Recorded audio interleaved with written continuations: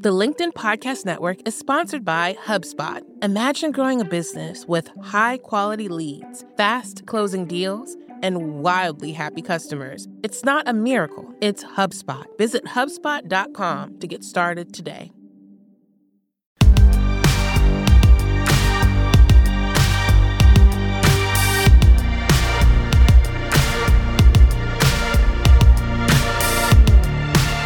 Hello and welcome to the Big Technology Podcast, a show for cool-headed, nuanced conversations of the tech world and beyond. Well, former President Donald Trump is staying off Facebook. The Facebook Oversight Board, a group of independent folks the company assembled to have final say on some content decisions, announced today they are upholding Facebook's indefinite suspension of Trump with some caveats. Joining us today in an emergency podcast, the day of the decision, is Julie Owano, a member of the Oversight Board and the Executive Director of Internet Without Borders. Julie, welcome to the show. Thank you so much. Thanks for having me. It is a pleasure to have you here. Monumental day, of course, for the organization that you're involved with. How has the feedback to the board members been today, now that you've decided to uphold the ban? Have you been concerned about getting hate mail? Is your inbox overflowing, or has it been fairly quiet? Well, thankfully, so far, at least in my case, I haven't spoken to my other colleagues yet, but I haven't received hate mails yet, but which I'm happy because it probably means that the decision that was reached was quite fair and quite clear to everyone, no matter what board, what position you have on the matter. What I'm really happy is that the conversation, of course, is about the former president of the United States, but there's also great interest in how this can impact other world leaders, other influential voices on social media platforms, and particularly on Facebook and Instagram, and yes, also what it means for regular users. Basically, what should they expect from a company like Facebook and Instagram, and what we think is that they should expect transparency. They should expect clarity in the rules. They should expect that the rules are applied the same way to everyone and not in an arbitrary way.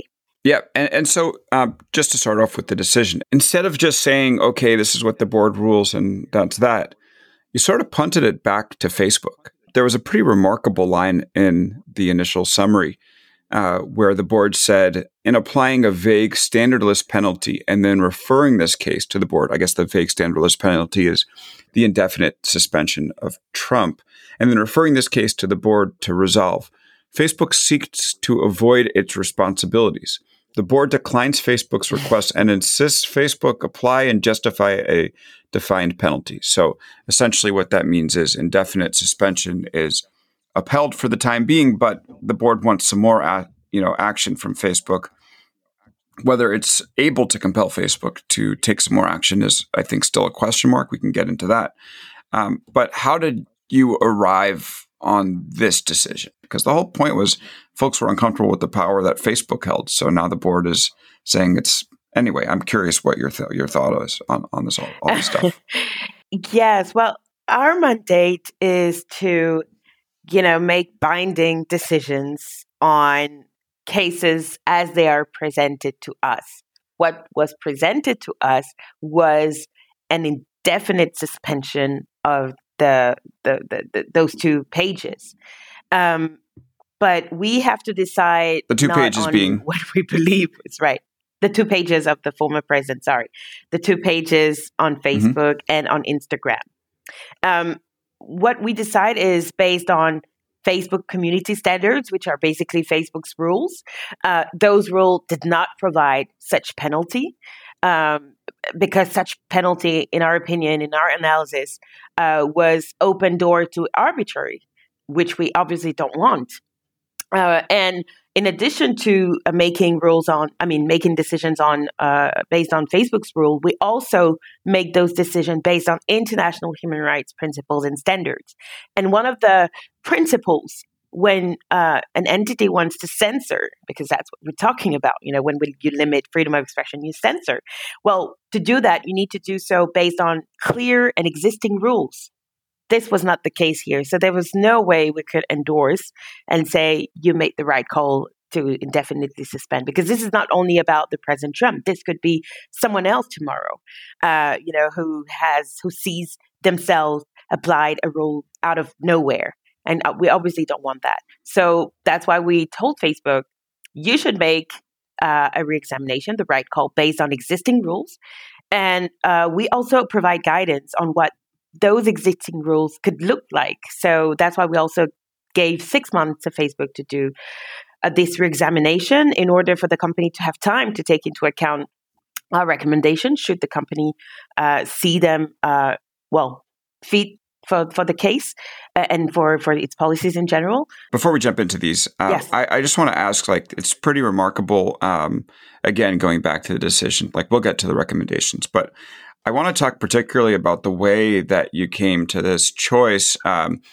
The fact that, because for a long time, Facebook was Trump is held as the president and there's a newsworthy standard and he's held above, what most other users would be judged on because he is the president. This is newsworthy and we don't want to remove that content based off of our content from our platform. Then, of course, the January 6th riots happen.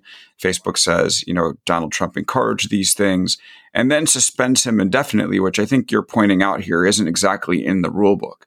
Did it strike you that the decision to ban Trump indefinitely was essentially, a Mark Zuckerberg decision? Was that what you guys were pointing at? It was part of the discussion. I mean, we all, read that post on January the 7th on the company's CEO. And yes, we felt that it was not, if it wasn't in the community standards, if it wasn't in the terms of service of the company, then it shouldn't be. I mean, it shouldn't even be a debate about that, in my opinion. So, yes, what we're telling Mark Zuckerberg and other leadership at the company is that yes, you're asking us to help you basically restore. I think we could almost call it rule of law, basically, which is, yes, people have to be aware what they can and cannot do. And you have to be able to explain yourself, and you have to be open to be held accountable when you're not doing it right, because it has implications beyond just, you, Mark Zuckerberg, or whoever else at the company. It has implications for potentially 2.8 billion people, I think, everywhere in the world. So, yes, there's no way this can rest only on your shoulders. And there are ways for it not to rest only on your shoulders. And these ways are clearly and deeply rooted in principles that the whole humanity has agreed to uphold. How did it feel when the board ended up getting this opportunity to decide whether the ban should be upheld or not? Because from my understanding, your purview was, allowing people or allowing cases to be appealed to you when Facebook takes stuff down. And should you put it back up, like a post or a piece of content? But now it was an account, and not just any account, but the account of the former president of the United States to be put on. So just emotionally first, how did it feel to get handed this case that oh, wait a second, I just signed up to this board. Maybe we're going to be doing some content decisions here or there. And now essentially you're handed the biggest, maybe I'm exaggerating a little bit, but what seems like the biggest decision, content moderation decision in social media history. So how did that feel to you?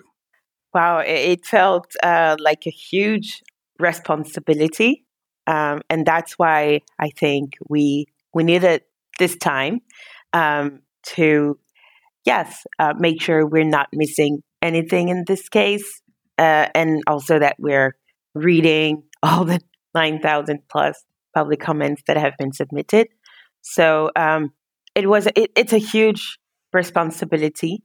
But I really hope that in this quite unknown territory of how should companies like Facebook and Instagram, how should they handle speech by powerful figures in the world, that includes elected public officials in countries, in powerful countries such as the United States. Well, how should they, or others, how should they treat their speech and the right of other users on the platform. And yes, I'm personally very happy that what guided most of our discussion, all of them actually, was really, yes, how does this protect freedom of expression and the rights of others? And it wasn't a very easy question, but I personally have learned a lot in this cycle of deliberations, and yes, hopefully we've come up with something that's deeply rooted in those principles. Yes. Yeah, and so how did you and the fellow members do you have like a WhatsApp group, or like when you first got word that it would be the Trump decision that you were going to handle? I guess you get a decision whether to accept it or not. Yes. What was the chatter like among you in the beginning, like whether we should or we shouldn't take it? Take us back there. So there is a how do you call it? A case selection committee that's composed that meets on a rolling basis, and that's composed of, I think, 5 board members. And well, I think that the committee just met, and we received an urgent email saying that yes, we have. Are you on that committee? I can't answer that for reasons related to impartiality and protecting members from potential lobbying. But I will at some point. I mean, every member sits at that on that committee at some point, since it's on a rolling basis. Okay. And yeah, we received an email saying that we have an emergency meeting, the whole board, to discuss a case. And yes, that's how it happened. And do you know why they decided to take it? Our rationale for taking cases is usually taking cases that have implications beyond the individual user who's concerned. Sorry. And we also took the case because it had policy implications, including related to political leaders, how their speech should be treated on the platform. It had policy implications that were, yes, extremely important to deal with. So I think these are the two main reasons for us accepting this case. And then what do the deliberations look like once you decide that you want to take the case? Like, there aren't lawyers or, a presentation of arguments. So is it just like everybody gets together on a Zoom call? Like, what does it actually look like when you make a decision like this? Yes, given the current circumstances, everything is virtual. What happens is there are several deliberations meeting depending on the complexity of the case. It could go from 3 to more if the case is complicated. And usually the first meeting is to familiarize ourselves with the case and the documents that we have forward. So in this case, it was the referral by Facebook, reading its rationale for referring the case. And after that meeting, if as board members we feel like we need additional information, which we obviously did in this case, we can request some political background briefing, policy background briefing, and also, we have a public comments period that allows people to tell us what we should do, what they think we should do on this case. Yes, and basically, and we also have the possibility to ask questions to Facebook, which we did. We asked 46 questions, and Facebook did not answer all of them, as you've seen. And yes, after that, we just deliberate based on all the elements that we have requested and that we have forward. And yes, we reach a decision based on that. And what did those deliberations look like? So I know you got a statement from Trump or from the Trump camp saying, hey, I should be let back on. Now, the deliberations, are they like, Zoom meetings where, people argue for different sides? What were and I'm curious, like, what were the options that you were considering before you landed on this one? So I can't give very detailed of what was discussed. But what I can say... Sorry, but why not give some detailed information about what was discussed? Because at the end of the day, like the whole... I was going to say, why not give some of the... Because at the end of the day, like the whole... I mean, there's no real rule that's going to limit the board being transparent about what happened in there. And I think that, like, as the public tries to decide this, I think that, like, it would be a good thing if you shared as much as you could about what actually happened inside these rooms and what options were considered. Of course, the board is willing and has always been very transparent on how it operates.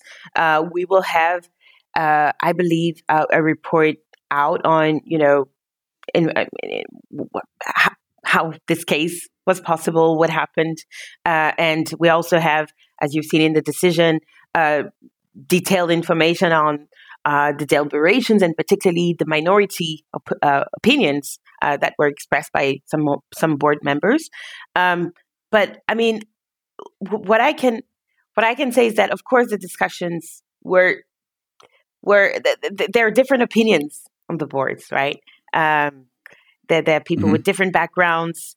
But what I found extremely encouraging is that we are able, and we've shown that in the past, that we're able to set aside whatever we think on the persons, the issues involved, and look at all this, taking a bit of perspective and looking at all this with the lens of, is it grounded in principles? Is it principled? And but yes, we did have strong arguments. We did have discussions on whether or not, before letting the former president back on, should the company decide to do so following its reassessment. Should the company ask the former president to refrain from claiming, again, that the 2020 election was not fair. There were discussions on, should we talk about the shooting and looting publication and does that even play into our decision? Should we look at the history? And what I found fascinating with this case is that I think for the first time we really had a very thorough history of an account, of what happened on an account. And yes, it was important. It's important because it gives context. And that's we always tell in our decisions, is that these companies, and particularly Facebook and Instagram, cannot make those important decisions without taking into account the context. Yeah. And now what were the arguments? Now, I know we're reticent to compare this board to the Supreme Court, but at least with the Supreme Court, we get to watch the arguments. Your deliberations weren't open to the public. So, Julie, like, you're our window into this whole situation. So can you share a little bit more about what the arguments were back and forth? So in the statement from the user, so from the legal team that represented former President Mr. Trump, they argued that the board should look at this case through the lens of U.S. law and U.S. constitutional law, particularly, and the First Amendment more specifically.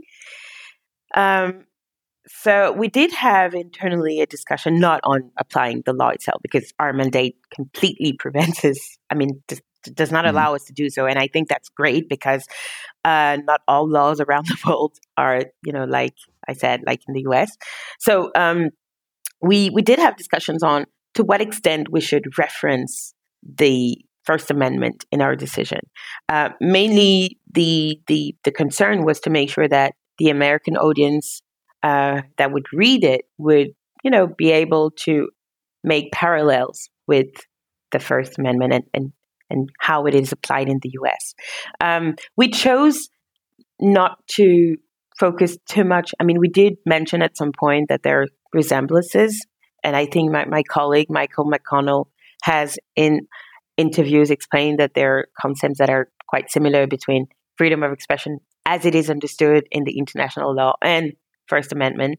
But we chose not to focus too much on that because, again, this decision is not only about President Trump, it's about other influential users too who could be concerned if they have a similar case.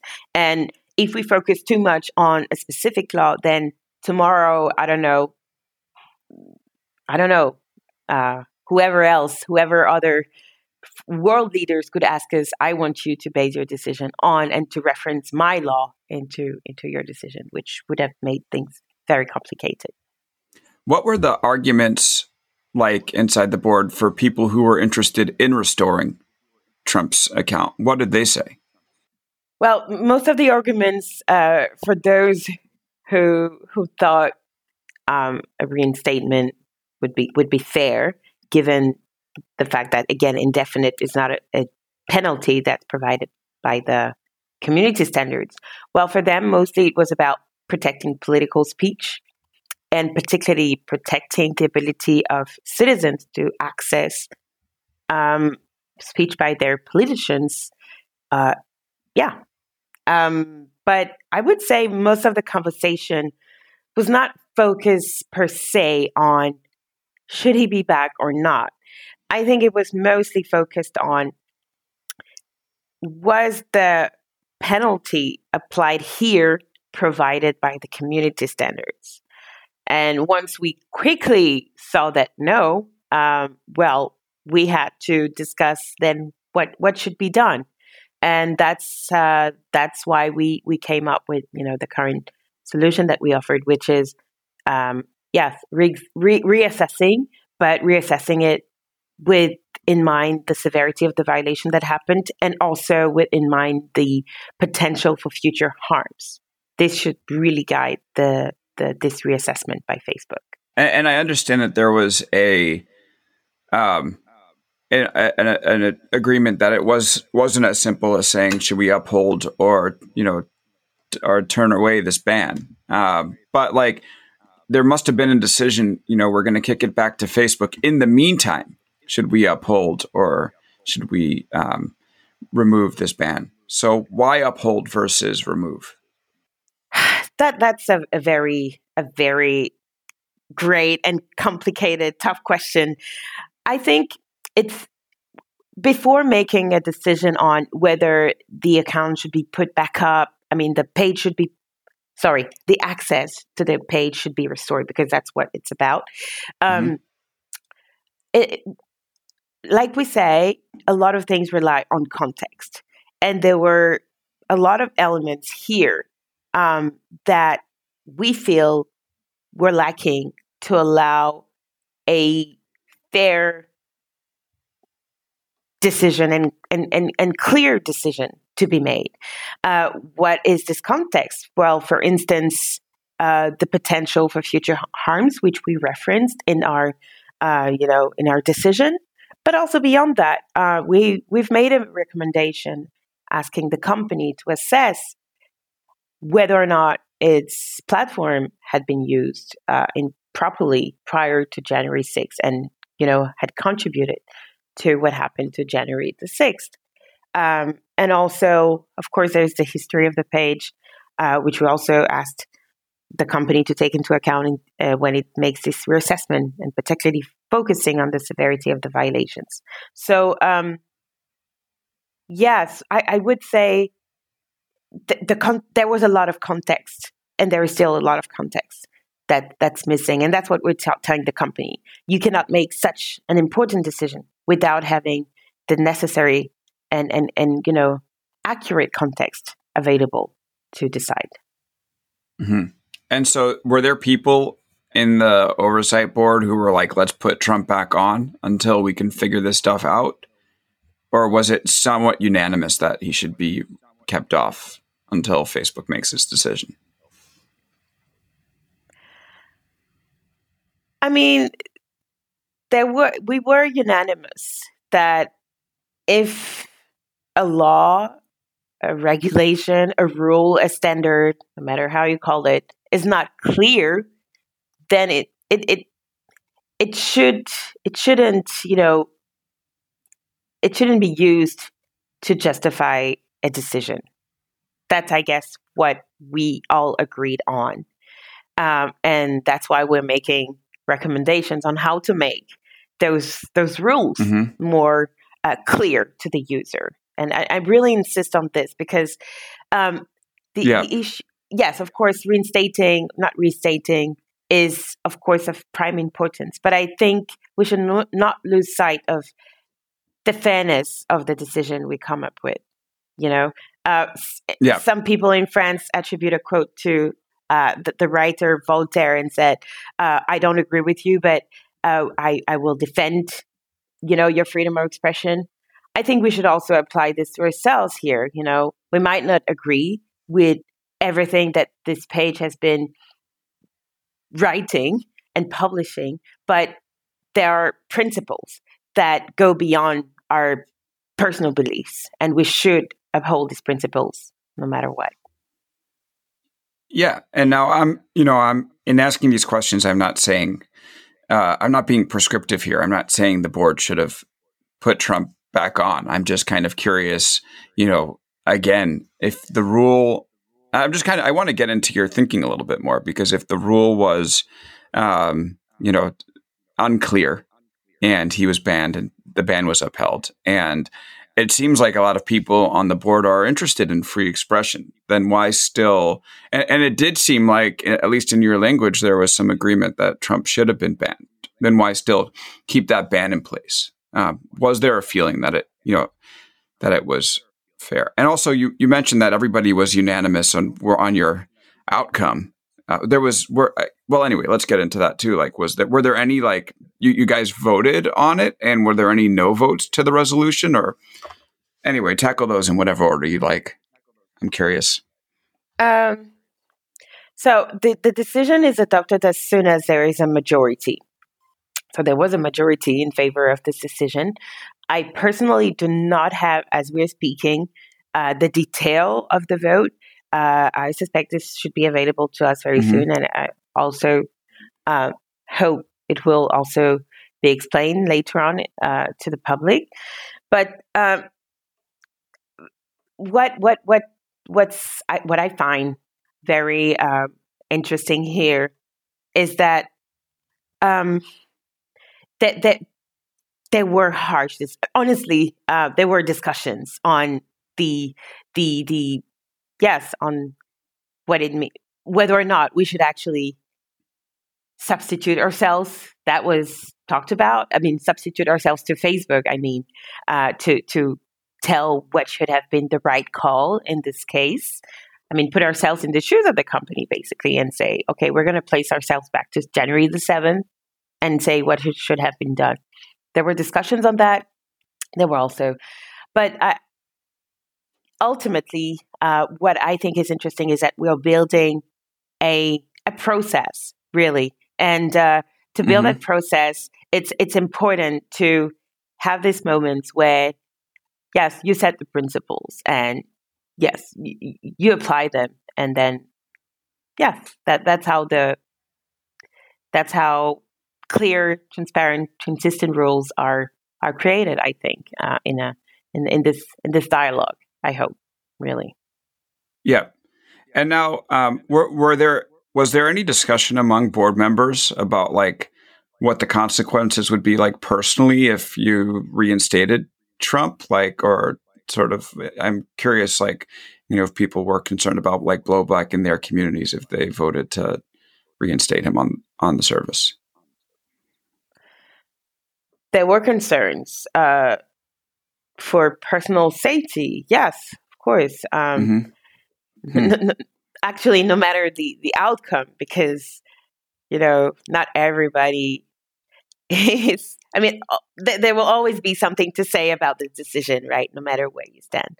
So, yes, there have been concerns about the safety of board members. And I really would like to take this opportunity to really thank our administration, who has been relentlessly working to make sure that we're, in a position to make this decision without fearing for our safety. So, but I wouldn't say this has prevented us from having the hard discussions and, making the decisions.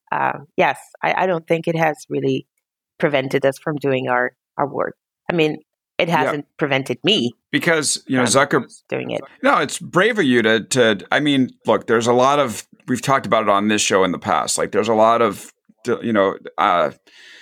elements that goes into joining a board like this. It's not a straightforward thing, but it's also somewhat brave. I mean, Mark Zuckerberg has lots of personal security. I don't know if Facebook is paying for that for you and the board. So it is a brave position to be in to say, okay, let's go ahead and be part of this. Yes, no, there is a budget for our security that's provided in the seed funding, can we call it that, for the operations of the board that was given through a trust by Facebook. So concern over safety are a priority. But really, it's not like you have like a Secret Service set of bodyguards that are standing outside your door after a day like today. No, we have a number of guards. We have a very responsive security team, and yes, the threats are being taken care of as soon as they arise. Okay, yeah. I mean, like the reason, and I know I've asked you about this a couple of times in our discussion, but it is sort of, it gets to the heart of this, which is, which the board's explicitly told Facebook, like you can't, make a decision outside the rules and then use the board to shield yourself from accountability. And, that goes to the fact that, you are, again, putting your safety on the line in some way in order to be, I mean, Zuckerberg spends millions of dollars a year on security, I believe. So, he does. Anyway, the last thing we should talk about is the fact that the board has asked Facebook to come up with a better decision and a better policy and get back to the board. I think within 6 weeks. Is that right? 6 months. Oh, sorry. 6 months. Okay, so three things actually. So they have 7 days to implement the decision. So in this case, they have 7 days to say when they're going to re-examine the case of its decision. Mm-hmm. The second thing is they have 30 days to respond to the policy recommendations, which are separate from the binding decision. So we have made policy recommendations and Facebook has to respond within 30 days. And within 6 months, Facebook must come up with its new decision on this case based on the decision we've shared with them. Yeah. And so from my understanding, the board can make its decision on content choices and then policy recommendations and everything else after that is up to Facebook. So can you compel Facebook to make a new decision within 6 months, or can Facebook just say, well, that's nice. The board made its decision. We're not compelled by the charter that we set up to actually go ahead and do anything else. And that's the end of the discussion. No, Facebook is bound by the decision on the case. So if we say you have to reassess within 6 months, they have to reassess within 6 months because that's part of the binding decision. That's the binding part of the decision. Now, of course, like you rightly said, we don't have, a force to have Facebook to make sure that Facebook enforces our decision. That is true. But I think from a moral perspective, and also to show its commitment to human rights, like the company has, announced very recently and has repeated in the past years, well, to show that it has really it is really committed to protecting freedom of expression.